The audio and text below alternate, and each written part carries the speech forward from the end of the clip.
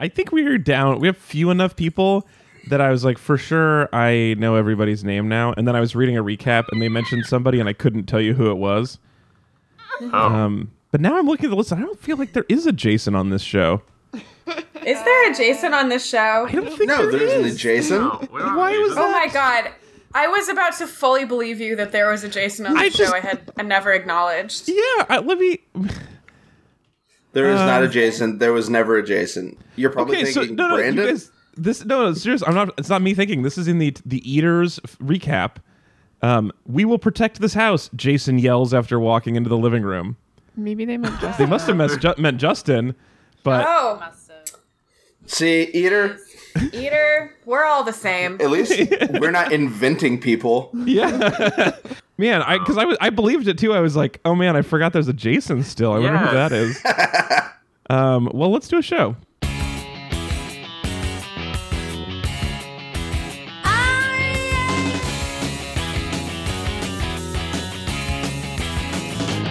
Welcome back to Pack Your Mics. We are the Top Chef podcast from the creators of Read It and Weep. We are all different cuts, but we're all tender. And I think I'm a secondary cut. I think I might need a little extra braising. Yeah, you definitely I take low and some slow time. for Ezra. I work well with a pressure cooker. Yeah, for sure. Everybody needs to learn how to close that lid and then reopen it to keep us alive. We are talking about Top Chef Season 16, Episode 7, Carne. And the gang is partially here. Oh, God. Oh, my. That was too much, Kyle. Sorry. We took a week off. And I got a lot of energy bubbling You up. rested? Yeah. I got a lot of pent up meat frustrations. Man, Carne. So the gang is partially here. So we have in Northern California, we have Sarah, Classic, and Ezra. Hello. And then in Southern California, we're an all West Coast edition. We have in Southern California, we have Sarah, new Sarah, and Kyle. Carne, everybody. Hi. Carne.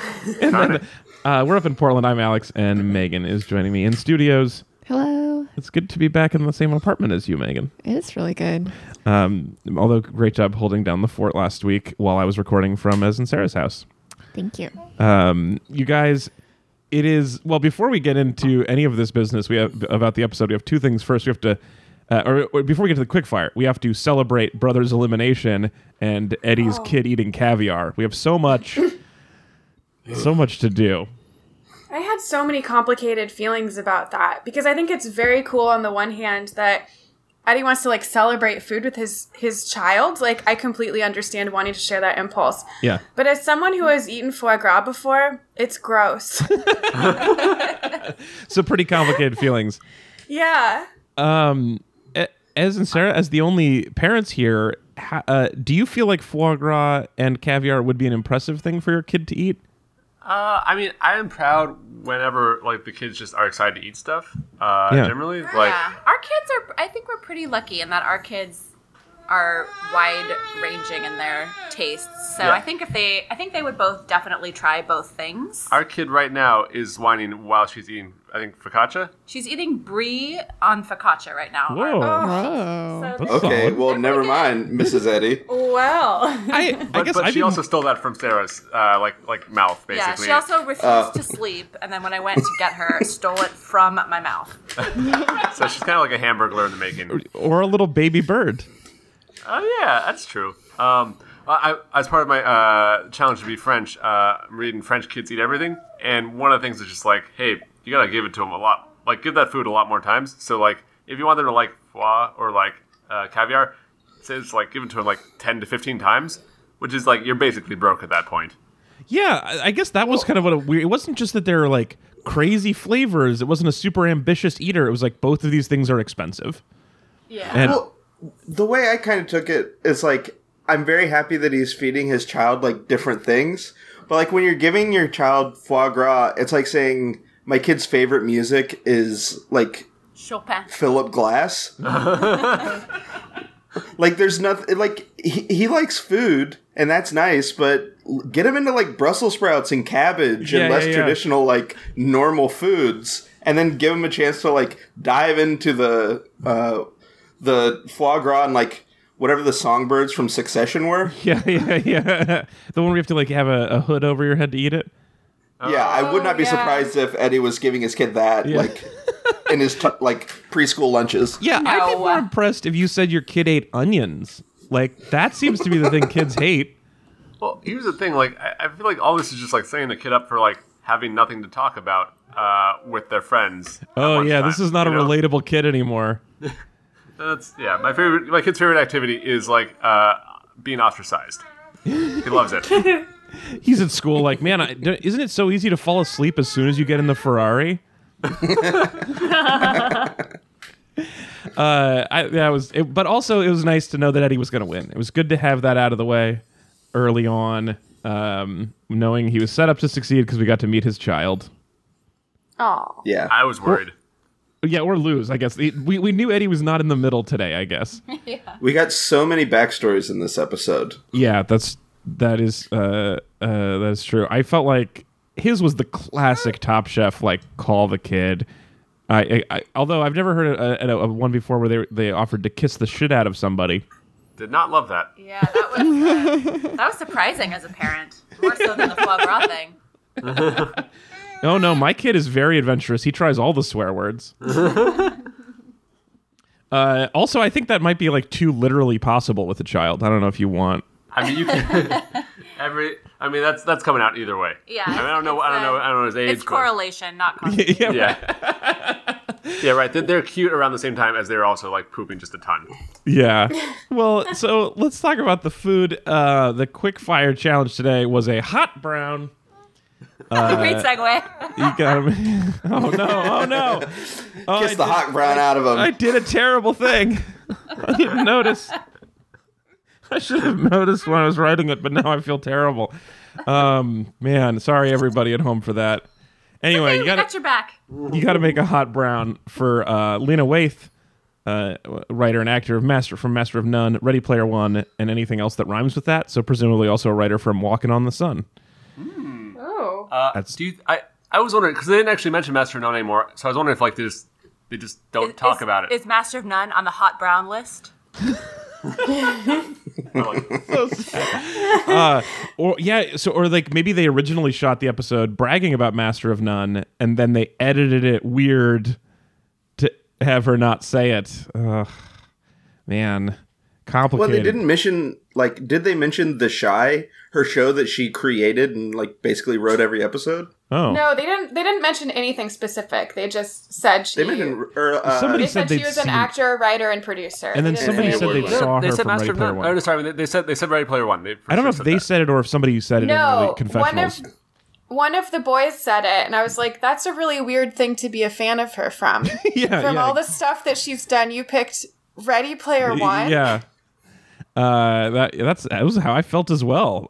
Very judgy. Well, but it turns out she loves a lot of calories at midnight, and in Kentucky, one of the things that means is turkey in sauce.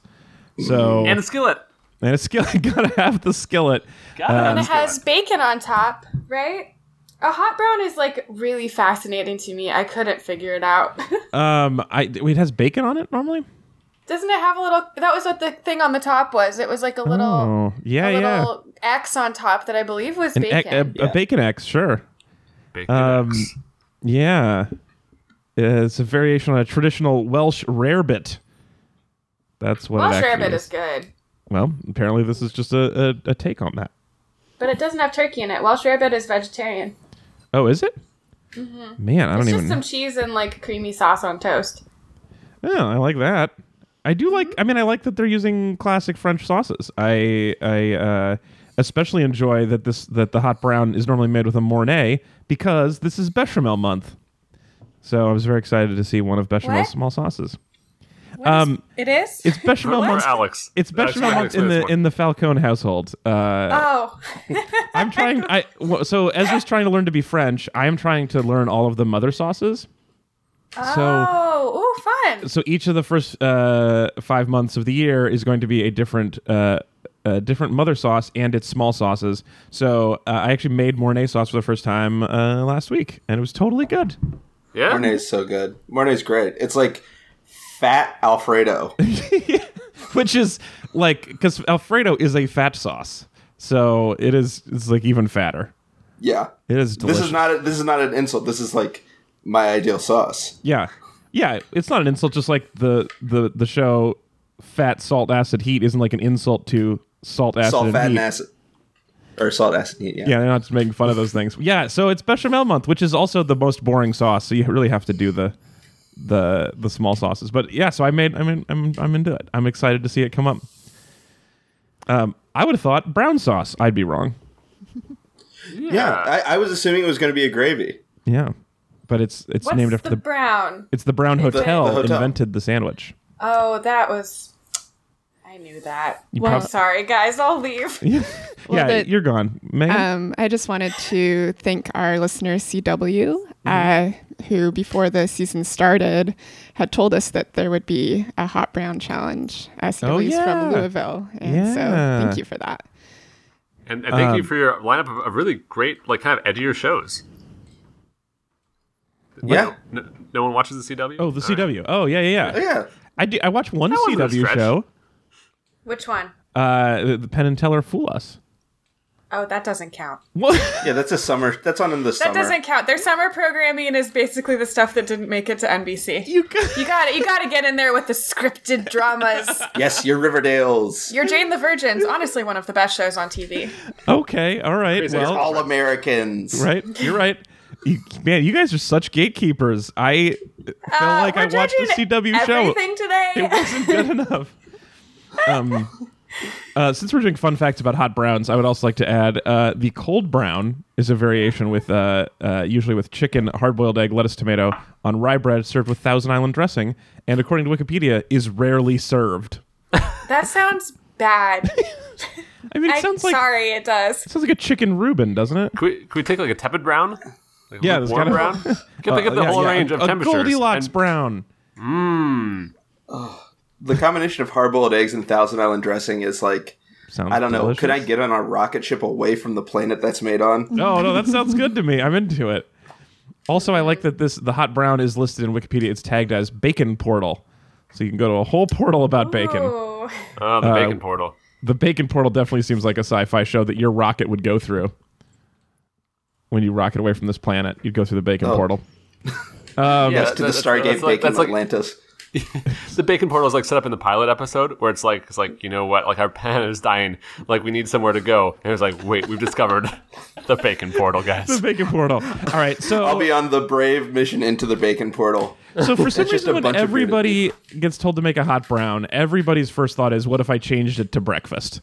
So almost everything was breakfast based. There were a lot of soft eggs.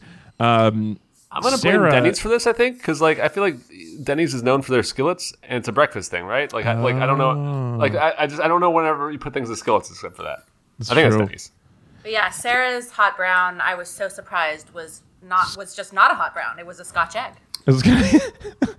I mean, as long as it has turkey and is in a skillet and has sauce, it would count. But yeah, it did not seem like to have a lot else in common. And it was part of her smack talk because Justin has 2 hot browns on his menus and Sarah has 1. And Sarah was like, "Surely I will do better than your hot brown," and then she didn't even serve it. Well, I think this gets into what they were talking about her food and the elimination challenge, because like they kind of called out like how she isn't cooking her own food, she's cooking it in a way that she thinks the judges want. And I think she, instead of making a hot brown, she was like, all right, instead of turkey, I'm going to make turkey sausage and make it a Scotch egg that has all the flavors of a hot brown, which like I thought was kind of interesting, but it perfectly sums up what like the criticism Tom had for her, and something I've kind of noticed a lot this season where everyone's trying to cook Top Chef food. Yeah. Not enough soul, you guys. Also, I think she made 2 bad sausages in the same day. And didn't she have a bad sausage 2 weeks ago? Didn't Sarah already make a bad... I think the bad sausage is actually bad bacon. I think it was bad turkey bacon. But like, I mean, it's bad processed meat. Like, Yeah. She's just it's a tough one. Yeah, It's not quite super crushing it. tough. Although Justin cooked the thing from his menu, which is his food, not Top Chef's food, and he won. He did very well. Should that just be it, where you just have an infinite menu on your infinite restaurants, and then you go on Top Chef, and you're like, I'll just make one of those things that I've already made a bunch of times, and like Yeah, you just I feel like do it we've talked forever. about this before. Some people have a lot of shade when someone just cooks something straight off their menu, and I don't know. I have such mixed feelings about it. It's like you didn't get mad at like the Slumdog Millionaire situation when like his whole life had led up to like answering all those questions, right? Yeah, right? Yeah, we're like mad at you for practicing before the game. Yeah, right. This is just Well, it's like have a back pocket dessert, you know? I think it's like you have a certain knowledge base, and if it's something that you already know that you think is delicious, I'm not sure that's practically that much different than like practicing a bunch of recipes before you get on the show. Totally. Like more people have eaten it, but I don't really have a problem with it. If that was the only thing you did, if you were like ignoring the challenge Right. parameters You're like, and "Oh, just for the second course, I will I'm cook gonna for you make my the second dish." item on my menu. Yeah, like, no, I think that would be different, but I don't think there's anything wrong with, like, if it happens to be exactly what the challenge is and you're like, I got this, like, why not, you know? Yeah, totally. It was a hot brown challenge. Dude has a hot brown he invented. Go That for he it, man. loves. Yeah. And it worked. Yeah. Although it was also just impressive to see Eddie make a terrible idea, a hot brown salad, and have it be so good. Ugh. Does anything I sound couldn't worse than a hot imagine brown that. salad? I mean, I wouldn't call it that as by three name. as Okay. 3 words, that sounds awful. Can we rebrand it in some way? I feel like we can like. I mean, he didn't call it that, did he? Hot salad brown. All right, Well, it had, shuffling is like- not. No. It had like bread in it, so maybe a hot brown panzanella. Panzanella. Yeah. Oh. Hot brown zanella. Because I know that a panzanella is technically a salad, but I certainly don't consider it a salad when I eat it. I mean, that's- So that if you know that it's bread based instead of like microgreens based, I think you have a much better idea of the flavor profile. What if it's microbreads? Oh, you mean crumbs? that's called crumbs. Oh, Alex. I don't think I've ever had a panzanella. Oh, you should. What? They're good. It's just It's bread. bread. Yeah, as a vegetarian, like how, like that's got to be like. Is If it- I was a vegetarian, I'd be eating panzanella salads almost exclusively. So it's like because somebody was like, the best part of the salad is croutons. Let's get rid of the rest. Well, or it's all Yeah. like, I got all this And bread. tomatoes. I got all this bread here. It's gonna go bad. Let's soak it in stuff and call it a salad. Yeah, Man, it's like I want to have this.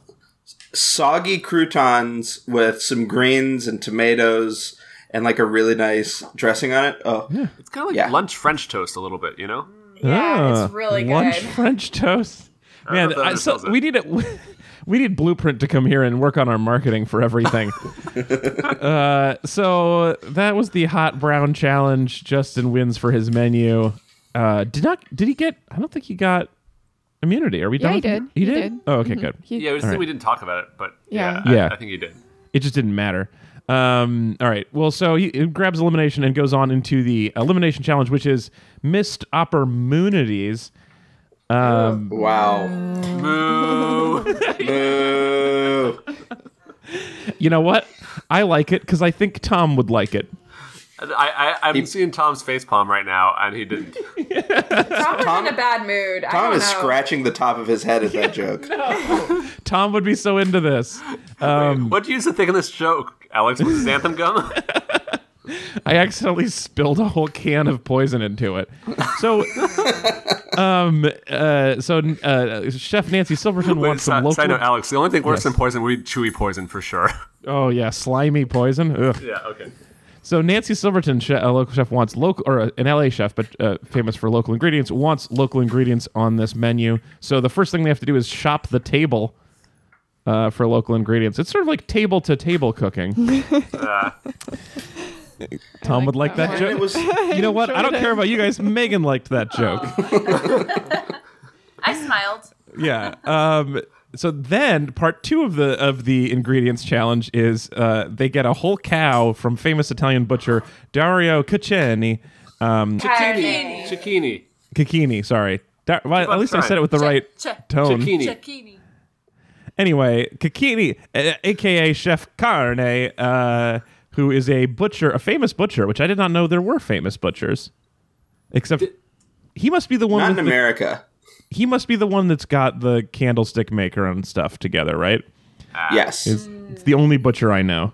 You're really on a tear. It's him, Chef Boyardee, and Yankee of Yankee Candles. Daddy Yankee.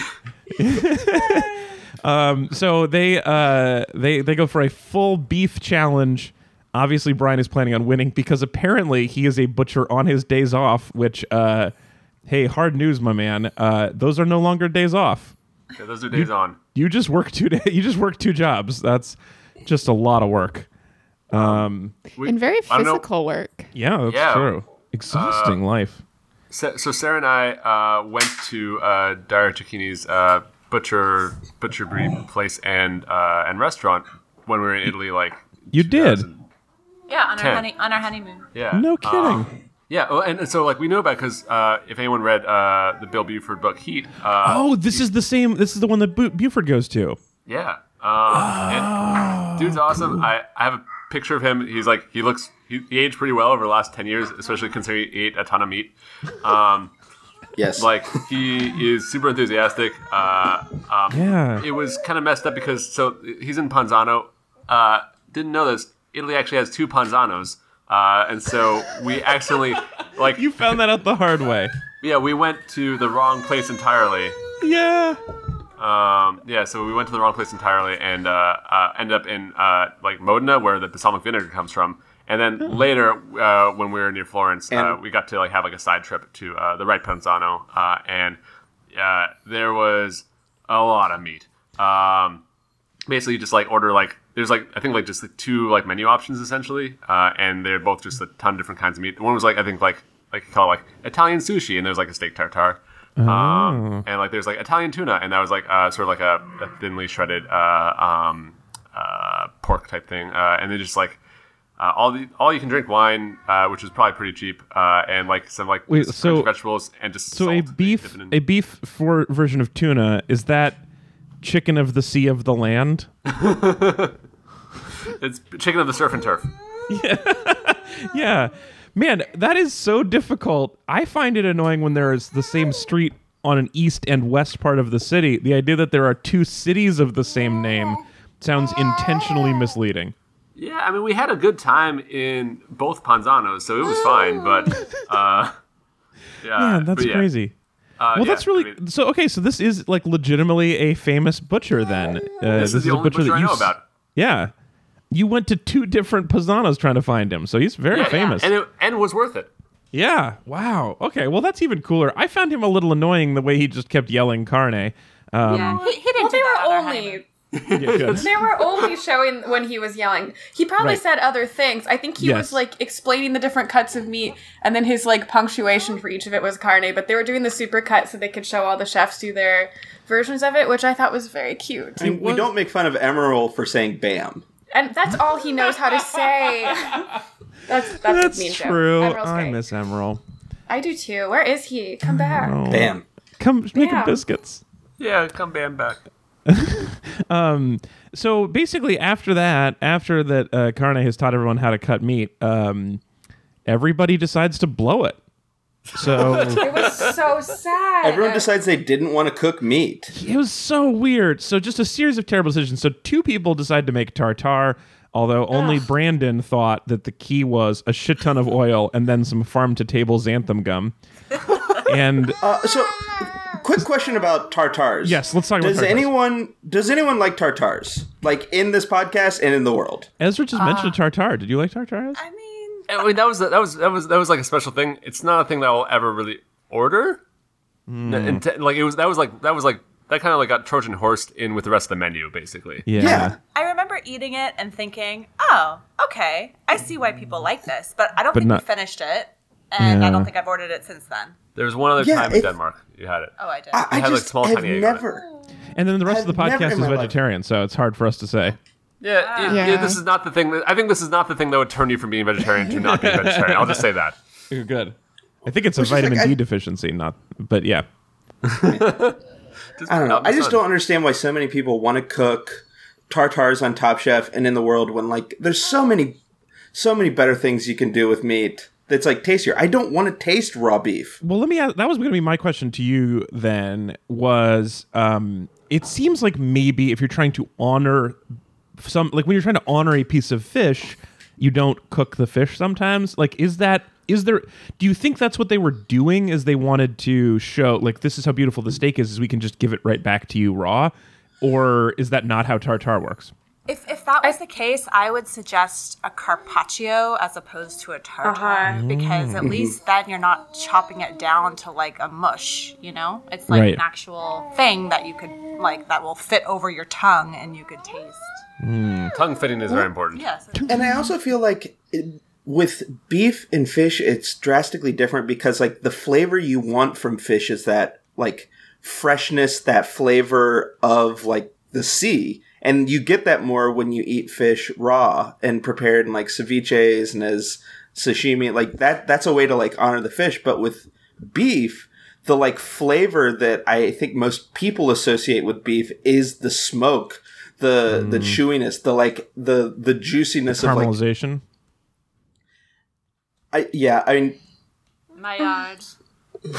Yeah, I don't know. It's just like the act of cooking beef is part of what you do to honor it, and that's what makes it taste better. Because no one would want to eat like go up to a husk of a cow and like take a bite off of it. I don't know. I don't speak for the zombies. Are they cow zombies? Why? Well, so that was it was just the fact that two of them did it made me think there must be something to it, but. Well, I think they thought that was what they were. I'm sure they thought that was like a beautiful showcase of the product, but it looked like hamburger. Yeah, well, and like, apparently tasted like it to one of the judges or one of the guests. Tom only had one bite. Yeah, I have to imagine it tastes so iron-y, like even really good beef, right? Like I can't. It's been so long since I've even had like steak. I kind of forget what it tastes like. Yeah, I haven't really tasted like steak. Like, although I have had some of those irony heme burgers, and I'm a big fan. Are you into this, Sarah? Have you tried the Impossibles and the? Yeah, we've Beyonds? had Impossibles, and they've grown on me. They kind of disturb me. Yeah, that's part of their thing. Carl's Jr. has one now. It's like Carl's Jr. sells a veggie burger that it's totally good and very fast foody, and it made me so happy because I haven't been able to like really eat fast food for like 15 years. My king of veggie fast food is Shake Shack.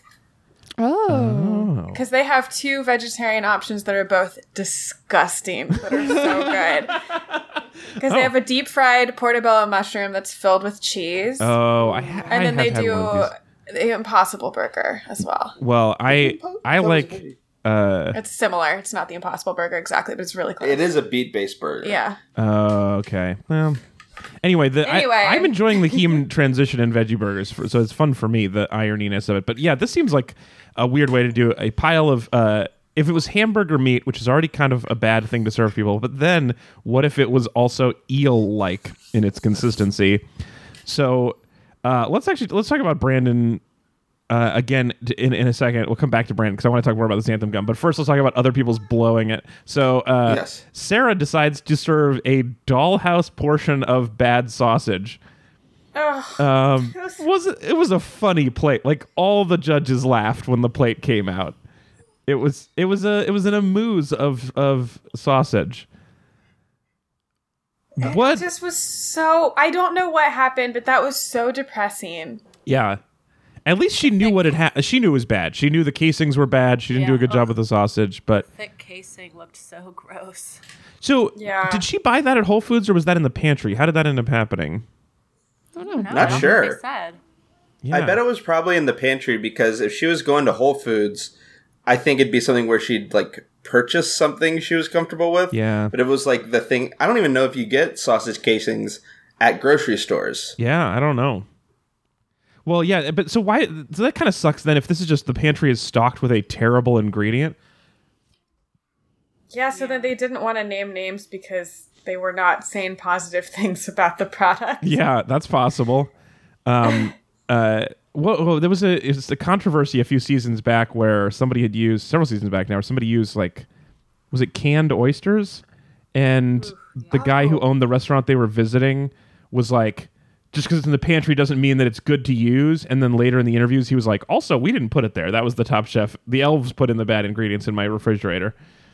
You guys remember this? Great controversy. Yeah, it was like I do. Something. Yeah. It was frozen scallops. Oh, frozen scallops. Yeah, and yeah, he was like, just because there doesn't mean you have to use it. And they were like, but you have it in your refrigerator. This is on you. Good days. Yeah, that was the one. It was like the Chicago season. I'm blanking on. Yeah. Oh, Spike. It was how Spike went out in the steakhouse competition because he had the tomahawk chalk and the awful scallops. Thank you. Yeah, we did it. We remembered it as a team. Mostly Kyle did it. Speaking of... I do remember a canned clam something, though. You remember what? I remember something with canned clams. Yeah, there was a canned mussel was a separate problem. Anyway, so also speaking of chops, in order to show that he knows how to butcher, Brian decides to take his cut of ribeye and then re-butcher it much too far and then cook it badly. He somehow managed to oversear it and keep the middle completely raw, which Tom was like almost impressed by how bad it was. It looked like lamb chops. Like the texture of it was like, if it was lamb, maybe people would have liked it. Yeah, that was a weird miss. And then, possibly the weirdest miss, Eric made beef tongue mousse, and everybody was confused. Everybody at that table was like, I've never heard of liquefied tongue. What is happening? Yeah, I don't know. I didn't understand why people were so stunned by that. Maybe they were more surprised that like he only kind of gave his dish chicken pox with like the tiniest specks of it. Because I mean, shouldn't they be inviting innovation like beef tongue mousse? I don't. Beef tongue mousse. Just think of it. Just say that again. It sounds like hot brown salad. It's just not. We got pork tongue at a restaurant in LA a couple months ago, and it was really good. Like Not me. I'm not part of the we. I assume not you. I mean, tongue sounds gross, but if you cook it right, it is something that has like a really nice texture. And I feel maybe it's just the fact that like they didn't expect tongue to be converted into a mousse because part of its appeal is kind of how it's chewy. It's kind of like a bacony, hammy sort of mouthfeel. So maybe it's the fact that they took something that should have a little bit of chewiness and turned it into something super smooth. Yeah, that is weird. Is why they were confused. Well, and it's just to give us a little bit of daylight. So Justin did a good job on a flank steak. Adrian did a great job on a black and blue New York strip. And then Eddie blew the doors off the place with some contemporary Polish cooking.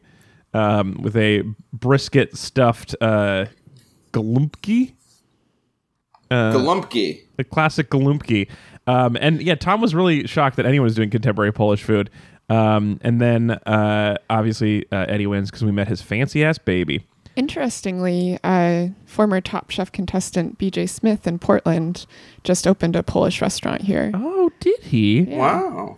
Wow. Sort of a disgraced Top Chef contestant. Did not do super well on the show. He was one of the ones. So this is one of our Portland guy a couple years ago, right after the Doug and Greg like twofer, where we had two in the top three, and then we were like, great, Portland wins forever. And the next year, BJ went out on the second episode, and then they never had another Portland chef again. And BJ was like, he has a smokehouse, and he went out on a brisket challenge right away, and it was very sad. Dang. Well, he's doing okay. He just opened a new restaurant. He's got a Polish place, so good for him. That's interesting. Maybe Polish food's making a comeback. I mean, maybe every Polish food. Chicago. Yeah. Yeah. He could go to. I'm surprised that there isn't like some high Polish food, like not Stone, but like Haute Polish. Yeah. In Chicago. Maybe there is now. Actually, no, there is. There's a place in Chicago called Dudek's that opened right before we moved that was supposed to be doing like Polish, Eastern European food in like the basement of a new music venue. Oh. I don't know anything about Polish food. I think that sounds interesting, except for I know like a Polish dog, which I believe is just a longer hot dog at a baseball stadium. Here we call them Dodger dogs. Yeah. Right, it's very regional. Well, so I guess so Eddie wins for his Polish food, and then the big downer is Brandon. So the one thing I want to talk about before we eliminate him totally is, which, you know, it's our house. Let's protect our house. I'm fine with him leaving. I still don't like him, but what a weird judges table with him. So I felt like he told a completely different story to Tom and Padma than he did to the interviews, the confessionals. So did you guys did you feel like he was lying to people? I always wonder wonder about this, like, when do they do the confessional? Because if they do the confessional after judges table, then they've like thought about it in a different way. True. Than they have, when they're explaining it at judges table, because they have a lot more hindsight and know how the dish came off to people. I think it's a question of him like trying to frame it in the way that we know the judges want to hear, where you stand by your dish. Yeah, and you say that. Like you kind of like stand by your decisions. And what he was saying is like, I added the xanthan gum as a thickening agent, not saying it's because I messed up and dumped a quart of grapeseed oil into my beef. It was like saying like, I did this as for a reason, not making up for a mistake I made. Yeah, that sounds like a lie to me. I think it's highlighting one aspect of your reasoning and not mentioning something they didn't ask about. He said, I spilled the grapeseed oil. Like, it was an accident that he dumped all this grapeseed oil in. And then at the table, they're like, is there oil in this? And he's like, yeah, there's just a splash of grapeseed oil. Like, you don't have, like I, compared to Sarah. So Sarah was like, man, that sausage did not go how I wanted to, because I am a competent chef and know what sausage should taste like. And Brandon, he lied about the grapeseed oil, and then he was like, and I used a tiny bit of an emulsifier. And then in the interview, it was like, yeah, I accidentally spilled the emulsifier in there. So, like, I feel like you come off better if you say it was an accident. Everyone spilled oil, and that seems better than you think this is what tartare should be. Yeah, I guess. I guess I've turned into the Brandon defender on this podcast. You have. So You're the Brandon apologist. Yeah. I still think I think he might be a secretly good dude that it just has a face, background, and haircut that is not earning him points on this. Yeah, I did wonder if we put like a soft knit hat on him, would we like him better? He definitely got better as the season went on, and his exit interview was super solid. He does seem like a nice guy, and I do like when somebody, especially who's like, the way he said he was like, he became a private chef because of the luxuries it provided him, and it wasn't as hard, and now he kind of is ignited about restaurants again and wants to go back to cooking his way up the ladder, and that is beautiful. I like that. Yay, yeah. Alex has come around. Nope, no, I still hate him, but that helped. I just don't know why everyone wants to forgive all the bad things he said just because he hasn't said them in a while. I don't know. I think he's okay. I think he has Resty and bro face, and I think that's not his fault. Yeah, he's got a lot of bro faces. And I did feel weird about the lying to the judge. That bothered me a little bit more. But you know, I did like when he was leaving and him and Brian sort of like cheersed with their hair. They hugged, and it was like they acknowledged each other's beautiful hair and then left. Mm-hmm. That's kind of nice. I thought he was funny in Last Chance Kitchen too, which I know we will talk about in its own thing, but I thought he was very funny. Totally fine. Kitchen. All right, whatever. Brandon's fine. I'm still fine with him leaving though. Also, to talk about Eddie's winner, he maybe got the best prize ever given out on Top Chef. Oh my God, yes. So he got to go to hopefully the right city. They're both nice. Yeah, he got a free trip to go have an unpaid internship with the butcher, which is like in his days it's the most desirable thing for chefs. Yeah, as I've gleaned, staging is fun stage. I mean, stage is worth its weight in meat. Carne. Should we offer, guys? Should we offer someone a stage for the podcast? Oh my God, we need another podcaster who wants to come work for us for free. An exclusive week of staging for Pack Your Mics. You can help us with technical support and write up our notes and carry Maya. I think it's a great idea. The reason I know that that's a good offer, is a really cool thing, was because there is, I'd say, 6 frames of the most withering look from Brian. Oh, Brian was... It shattered Brian's heart. It really upset him that Eddie got to go stage for this butcher. Oh, Brian wanted it so bad. I went back and watched it a couple times. Brian's like, I stage in my free time. Yeah, I'm a stager. That's what I do. Man. Yeah, that was a cool prize. I agree. He seemed very pleased with that. What an awesome opportunity. I'd much rather have that than like a bottle of wine the size of my leg. It's the leg from the size Terlato bottle of family? Terlato wine. Good Terlato leg wine. It's slightly larger than a Magnum. It is a leg. Legnum. Legnum. Actually, could we do this? Like, just as a standard, that the bigger the thing is, the more impressive it is. Like, just for all foods and gifts, really. So I mean, I think that's mostly true. Prove me it's not. But like up to leg size. Like, I would like a leg size pancake instead of just like a bigger flapjack. I mean, leg is such a weird size because it is for a pancake, at least, because it's like narrow. A pancake. Yeah. So is it like the length, like the shape of a pancake, but the height of a leg, or is it just the weight of a leg? Is it just like if you put it on a scale with a leg? You know what, guys? Dealer's choice. I can't wait to try one of these pancakes. But first, we have to move along. It is time for Megan's mailbag. Wow,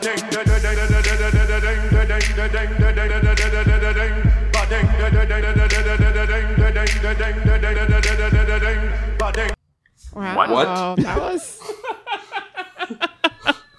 That was unexpected. That was the whole song. You got a whole ding song. Not the classic ding song, not the new ding song, not one of our many ding songs. This is a brand new ding song.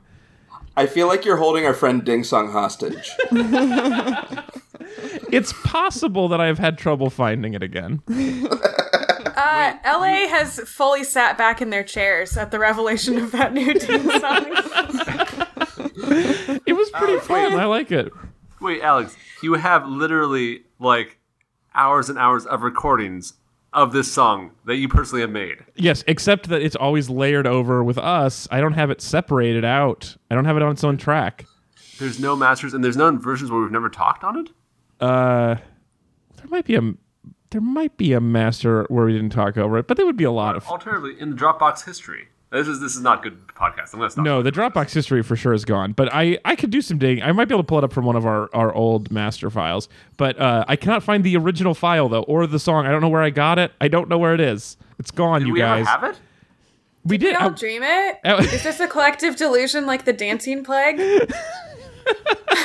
Yes, I guess. I don't know, you guys. I don't know. Is it the Mandela effect and that actually was the song we all remembered? Oh, that happens. We just, in our head, it's morphed over the years, and now when we hear the original, it doesn't live up to it. Well, I like this one also, but I'll keep digging. Megan, what's in the bag? Sure. Our friend at Chef Jim Smith writes, Carne. What up, Jim? Hey! Carne, Jim. Yeah. Oh, Megan, will you tell them how sad I was about Jim this episode? Oh, Alex kept forgetting that Jim was not going to be on Last Chance Kitchen and was not going to be on the stools. Like, I was like, Alex, we found out last time that he's not here. And then Twice I asked her, wait, where's Jim? He just kept forgetting. It was so sad for me. Yeah. Oh, I just kept thinking like, oh, they'll cut over and I'll see Jim's take. Oh, no.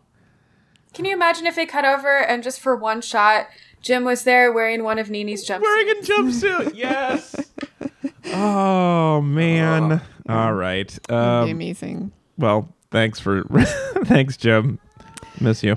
J number 1 writes, amazing that they seem to get a talking head quote of everybody saying carne, yet no one figured out that was the theme. Yeah, sick meat burn. Yeah, if you got a meat burn, put some Vaseline on it. It does seem like they were very clear. We're doing heavy, thick beef, and then everybody makes little tiny, dainty beef dishes. That it does seem weird. Mm-hmm. At Hannah V on Twitter writes, it's really a shame that the Broracle didn't have his own Broracle to warn him that the tartare was a bad idea. The Broracle. I already sent this back to Hannah when the tweet came in, but because I feel like Tom sort of Broracled him, but in a way that's like, in Tom's cursed way, that is like, it is too late to change, but you messed up. I mean, that's what, like, Cassandra and, she would say this is going to happen and no one would believe her or something, right? Yeah. That's a classic. But Tom, I think you're not allowed to change the dish much at that point. I don't know. Well, and once you've taken your meat and cooked it up into tiny cubes, there's not much else you can do. That's true. You can't really meat glue it all back together. Yeah, but actually, you might be able to make. I worked at a restaurant where they did a ribeye where they cut all the fat out and used meat glue to make a ribeye into like a massive tenderloin shaped thing. So like, if he had enough time, I bet he could meat glue that stuff into some weird hunk. Was that should have made it into a heart?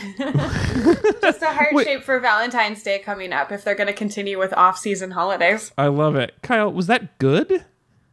Yes, it was amazing. Like it was the wildest thing I'd ever seen because like they took the meat and like I didn't understand what I was eating when I got to taste it, but it just tastes like a perfectly tender piece of meat with no fat through it.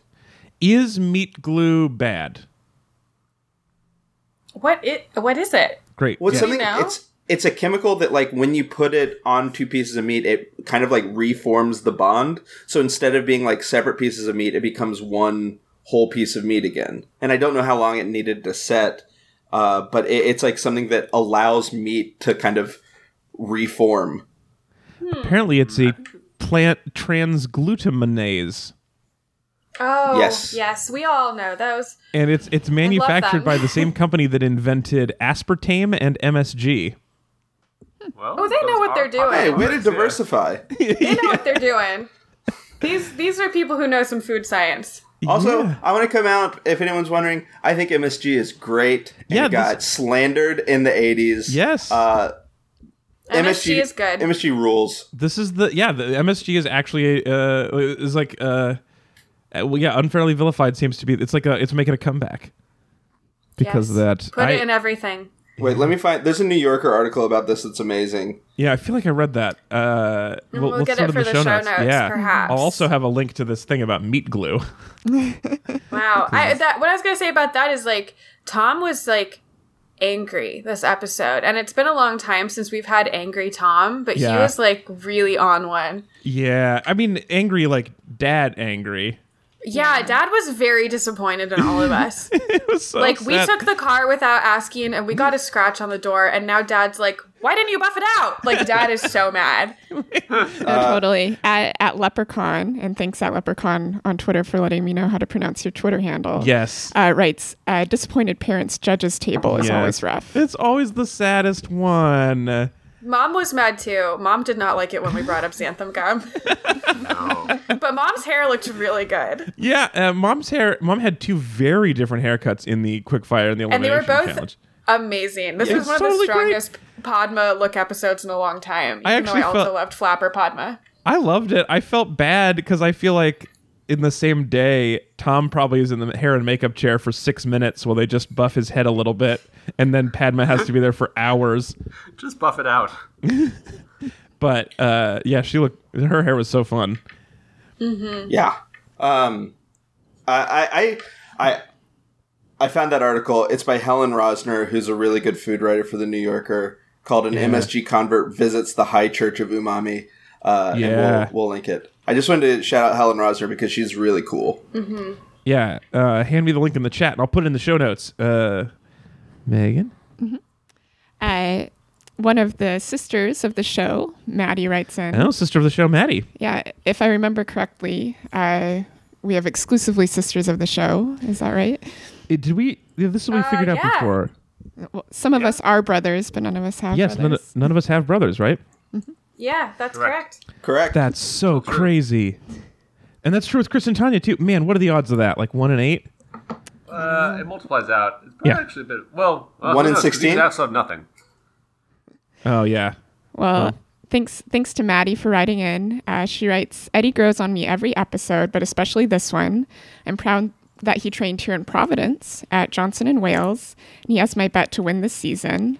The only question is whether the Top Chef elves will be too nervous that he won't be emotional enough if he wins and purposefully keep him out of the finale. How can you think Eddie would not be emotional enough? Eddie Eddie cries when he thinks about a challenge. Eddie's like... I think... What? He got one compliment from Lena Waithe, and he turned like pale as a ghost. Yeah. You just have to know how to read him. He's like an octopus, you know? Like, there's very subtle changes in their appearance that indicate their mood. And once you get to know them, then you know how that octopus is feeling. Yeah, I guess Eddie's the same way. He doesn't emote. He just is constantly a ball of nerves. I was confusing those two. Mm-hmm. He's a shaky ball of nerves, and I assume that will come out as tears at some point.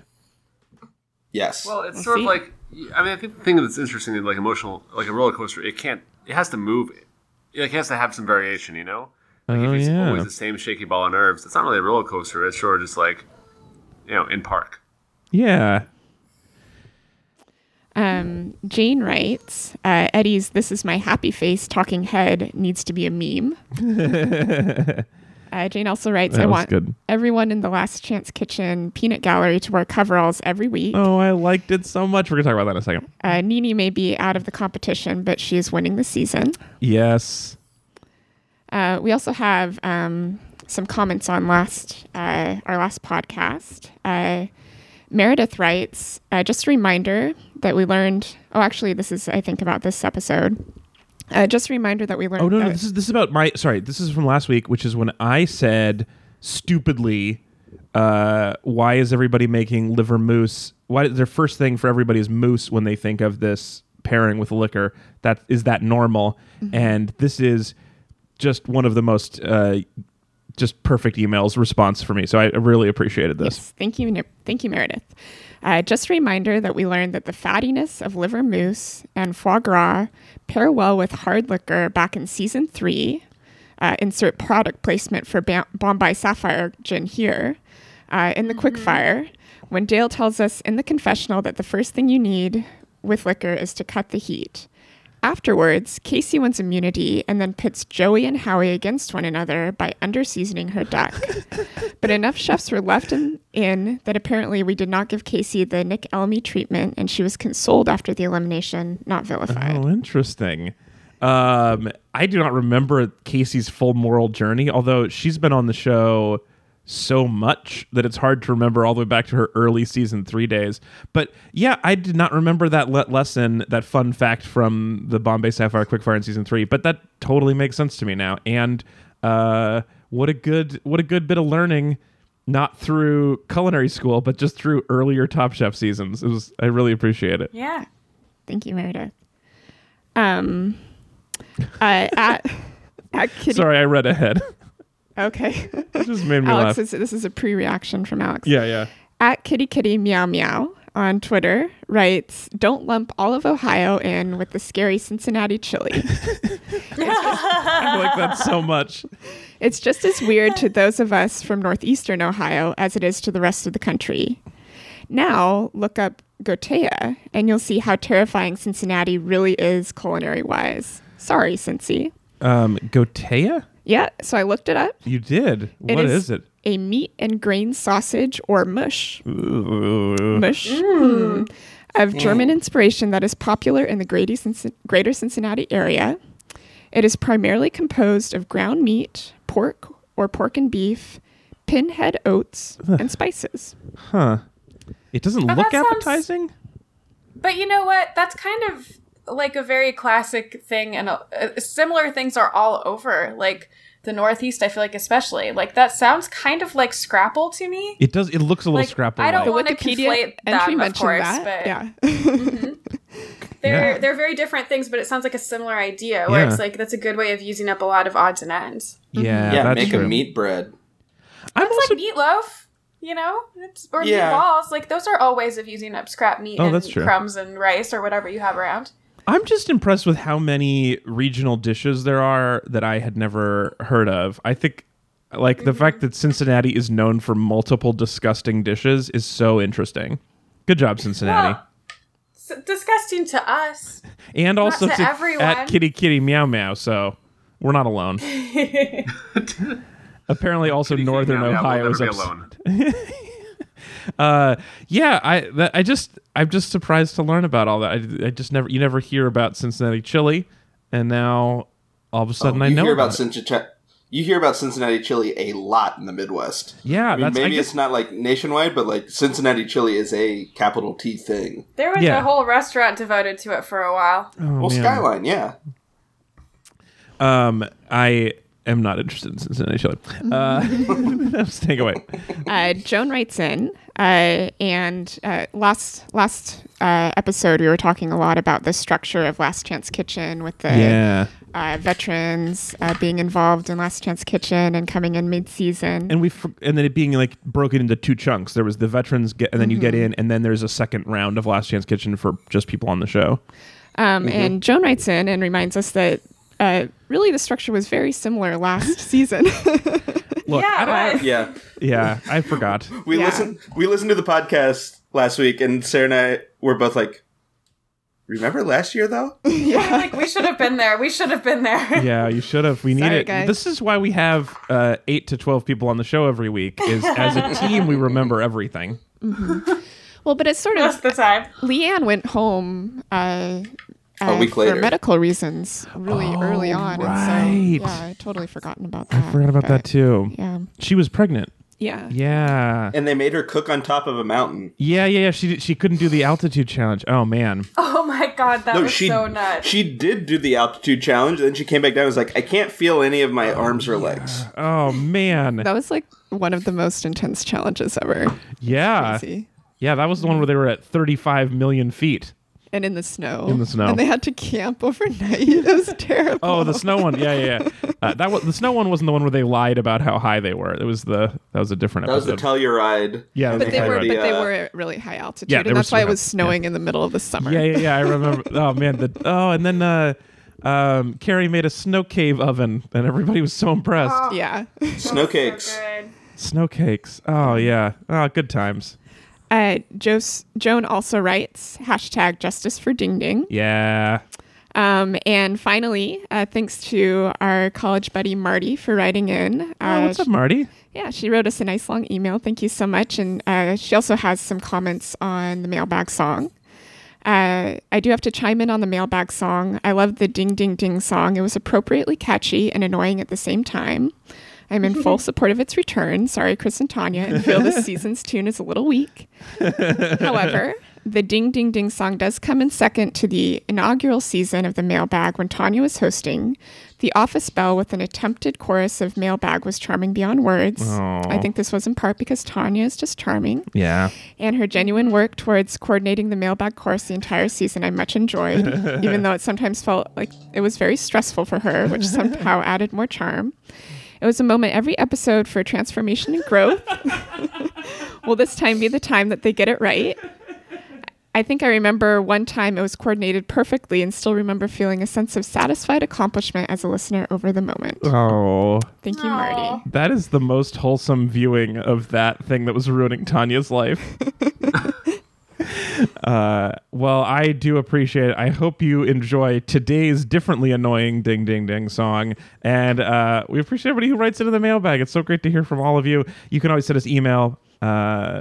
What did I say the email is? mailbag@packyourmics.com. You can also on Twitter and Facebook. Well, you can also send podcasts at readdistributor.com. That was the catch-all. But anyway, mailbag@packyourmics. Also Twitter and Facebook and on the web, packyourmics.com with our shiny new website. And we appreciate all our mailbag. Real quick, before we go, it's time for Last Jumpsuit Kitchen. Yay! And your slime starts now. So we are in, Tom is in full dad jokes mode and also in his full level of discomfort when to make up for Brandon's slimy tartare, everyone has to cook with Tom's least favorite things, slimy things, including okra and snails and mountain yam noodles, which I'd never was not familiar with. Staple But- of the mountains. Mountain Giants. Yeah. Tom was as uncomfortable with slimy ingredients as he was the time he had to eat tarantulas. Yeah, Visibly upset. I really Slimy wanted tarantulas. I wish Jim had been there to reference the tarantulas, because if he had been there, he would have known Top Chef lore and said, "Hey Tom, at least it's not tarantulas." He totally Jim! would've. What did you say, Ez? I'm kind of curious, would slimy tarantulas Oh, would that make it better or worse? Yeah. I don't feel Ew. like Tom's a 2 wrong makes a right kind of guy. I feel like he would prefer We tried for neither. 3 wrongs. Slimy tarantulas, they're now leg-sized. No! Oh my god! Listen, it's called Eight-Legged Freaks, and it starred David Arquette, and we don't need to talk about it. Well, now I need Did to we Google put them it, in though. Mornay sauce yet? All right, now you got me back. I feel like, but what if we added 3 wrongs is like the Ezra mantra? That is the most Ezra thing you could say about that. This is just why Last Chance Kitchen is so good. This episode was so perfect. I love take your mistake and double down on it. Yeah. I loved that the table was covered with just weird green Play-Doh that Tom used for a hilarious sneezing joke. That was... Oh, I missed that. I fell asleep. Yeah, we watched this late last night, and Sarah was dozing. We drank a lot of red wine and I fell asleep. Tom just comes over to the tables for tasting and goes, achoo, and then throws a piece of green slime from the table. And it was Cute. gross and weird and funny. And yeah, Tom. Pablo did not appreciate it. Yeah, it was so good. But so we had that, plus we had the antics on the stools where 3 of the 4 chefs were dressed in jumpsuits. And it turns out they didn't independently bring jumpsuits. They all got to hang out with Nina and borrow hers. Nini. With Nini and borrow hers. And it was just a mess of jumpsuits. It was so fun. Slime and Yeah. Delightful. yeah. It was a very stylish time. I mean, no offense to past seasons, but it was the kind of like best looking peanut gallery. I love when they coordinate. I love that when it seems like the eliminated chefs are having fun, because it seems like otherwise being held prisoner in that hotel might not be the most fun, and they were doing Yeah. it. And also I like both chefs did a pretty good job with slimy ingredients. Also, I do love on Top Chef where your challenge is to make the ingredient nothing like itself. This was the cook it out of there. And also I loved Pablo came in and was like immediately okra, and he said in the interview, he was like, I knew the first chance I got to cook okra for Tom I was going to do it because Tom hates it, and that's a lot of heart on that kid. I liked that. I like it. It's like, you know what? You eliminated me. If I can't win, I will make you suffer. You eliminated me already twice, and today a 3rd time. The least I can do is give you okra. Yeah, was- I don't Yep. feel bad about that. It was so fun, and then Brandon just cooked the shit out of mountain yams and made them not slimy and made it really good. Although Yeah. it was such a fake out when Tom was announcing the winner, because we all know that Yes. it's famously his least favorite food is okra. Yeah. And he goes, the person who won changed my mind about a food that I really, really hate. Yes. And so I was like, oh, it's I'm Pablo. sure Pablo also 'Cause he felt made the like it was okra. Pablo. Yeah. That was brutal. It was pretty brutal. Yeah. But yeah, because we didn't know. Then Tom looks at Pablo. He's like, "That was for the okra." I don't keep on messing with you, Pablo. I'm inside your head. Yeah, I still don't get that about Tom. Like, okra's good. Like, just cook it right and it tastes good. Like, you don't have to fry it to death. You can, cook it a lot of different ways, and it has a great, verdant and spicy flavor. That blind Okra's very spot, tasty. that blind spot of Tom's is totally irrational, and I say that as I'm an sure it is. extremely picky I person. just had it for I think maybe one of the first times. I can't remember where we were, but what I did was they like, have "What is okra in?" this?" And you were like, "It's okra." It's totally good. And I was like, "It doesn't taste slimy." I don't know if it was just prepared really well, but I mean, I also feel like I could eat a slimy thing. I don't know. but it wasn't. I don't know. Slimy is not the most unpleasant texture for me. No. What is? Quick, name it. Ezra, there's no way I'm telling you. Well, I'll have to guess. That feels like a Send trap. This feels like if I tell you, I'm going to wake up with a leg-sized that thing. I don't know. Well, no, I mean, so I don't like beets, and that is irrational, but it's... Oh. I know, it sucks, and I'm sorry. I feel bad about it, too. But, people can have blind spots. I feel I like hate everybody... mayonnaise. Yeah, so, for Or- example, you're or- blowing it on mayonnaise. Or, as Chef would pronounce it, aioli. Aioli.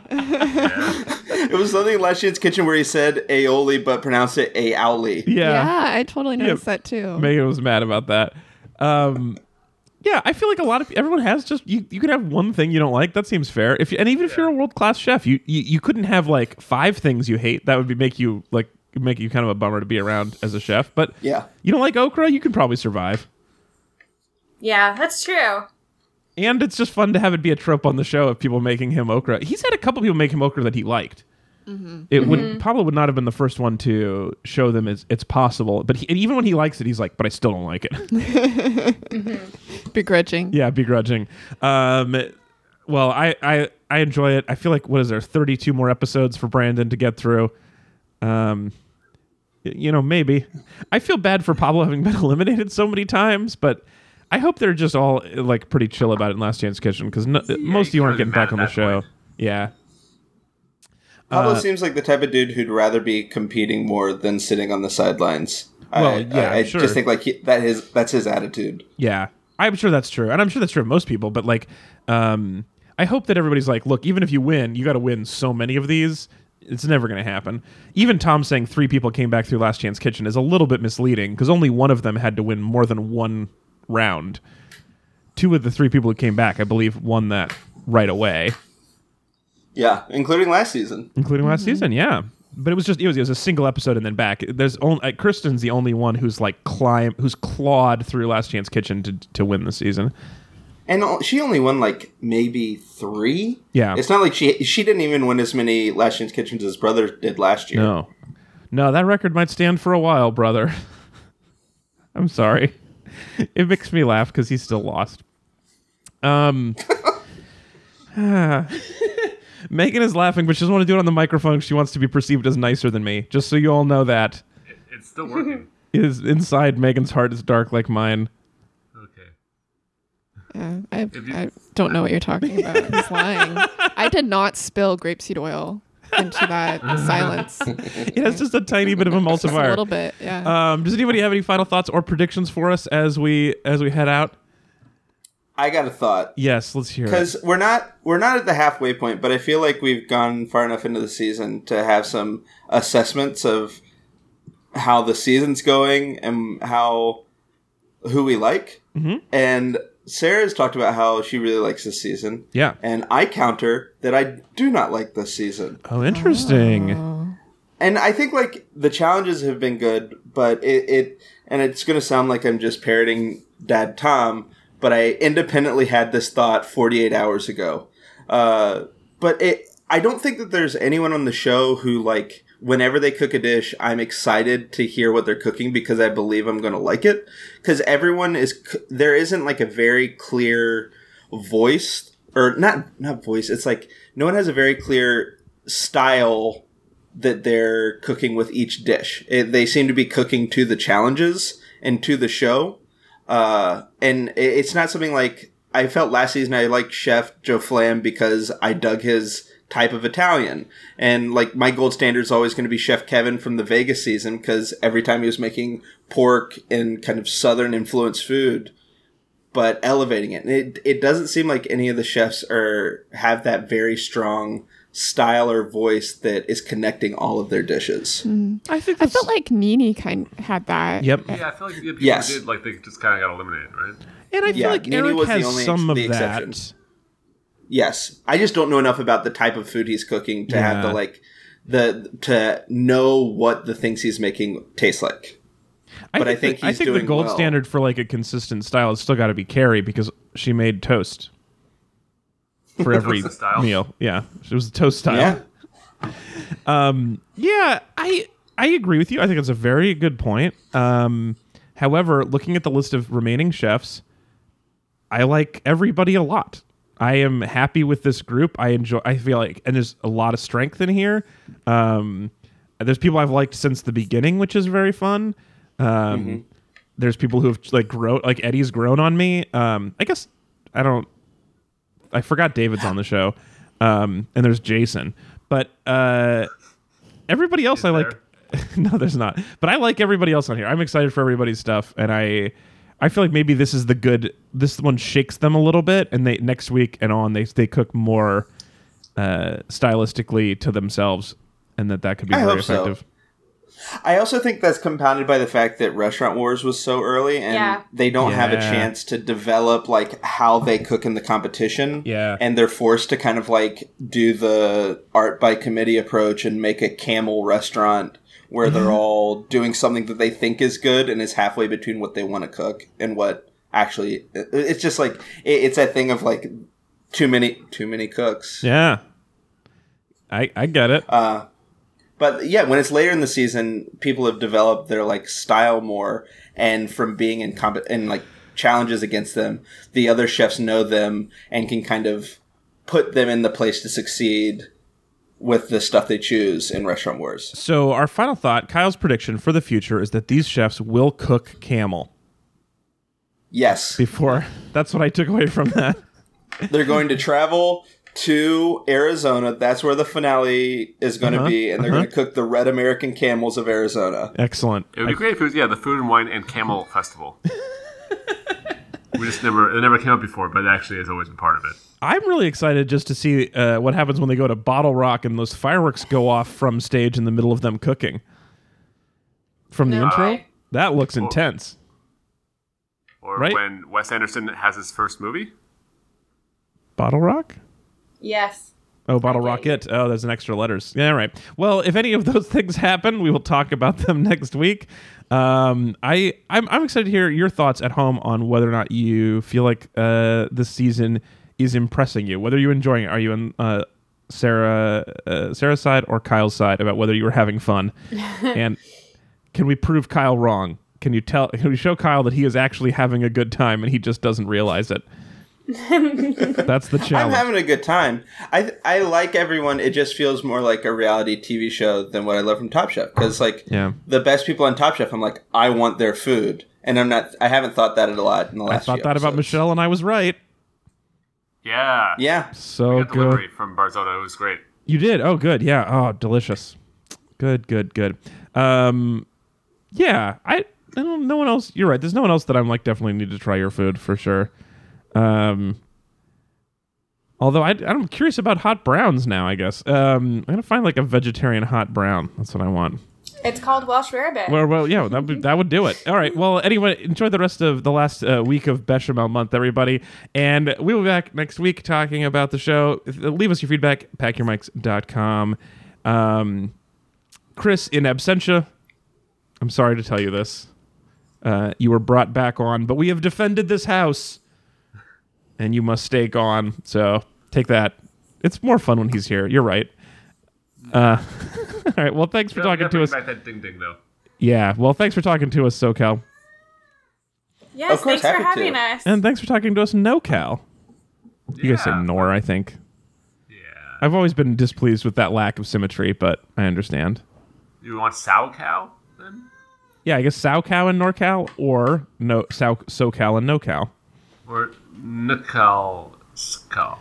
Well, anyway, thanks for talking to us. Sure. We look forward to getting a stage to help you with the baby. Thank you. I can't wait. And Megan, let's continue to live here. Sounds great. All right. We'll talk to everybody next week. Bye. Bye. Bye. Bye.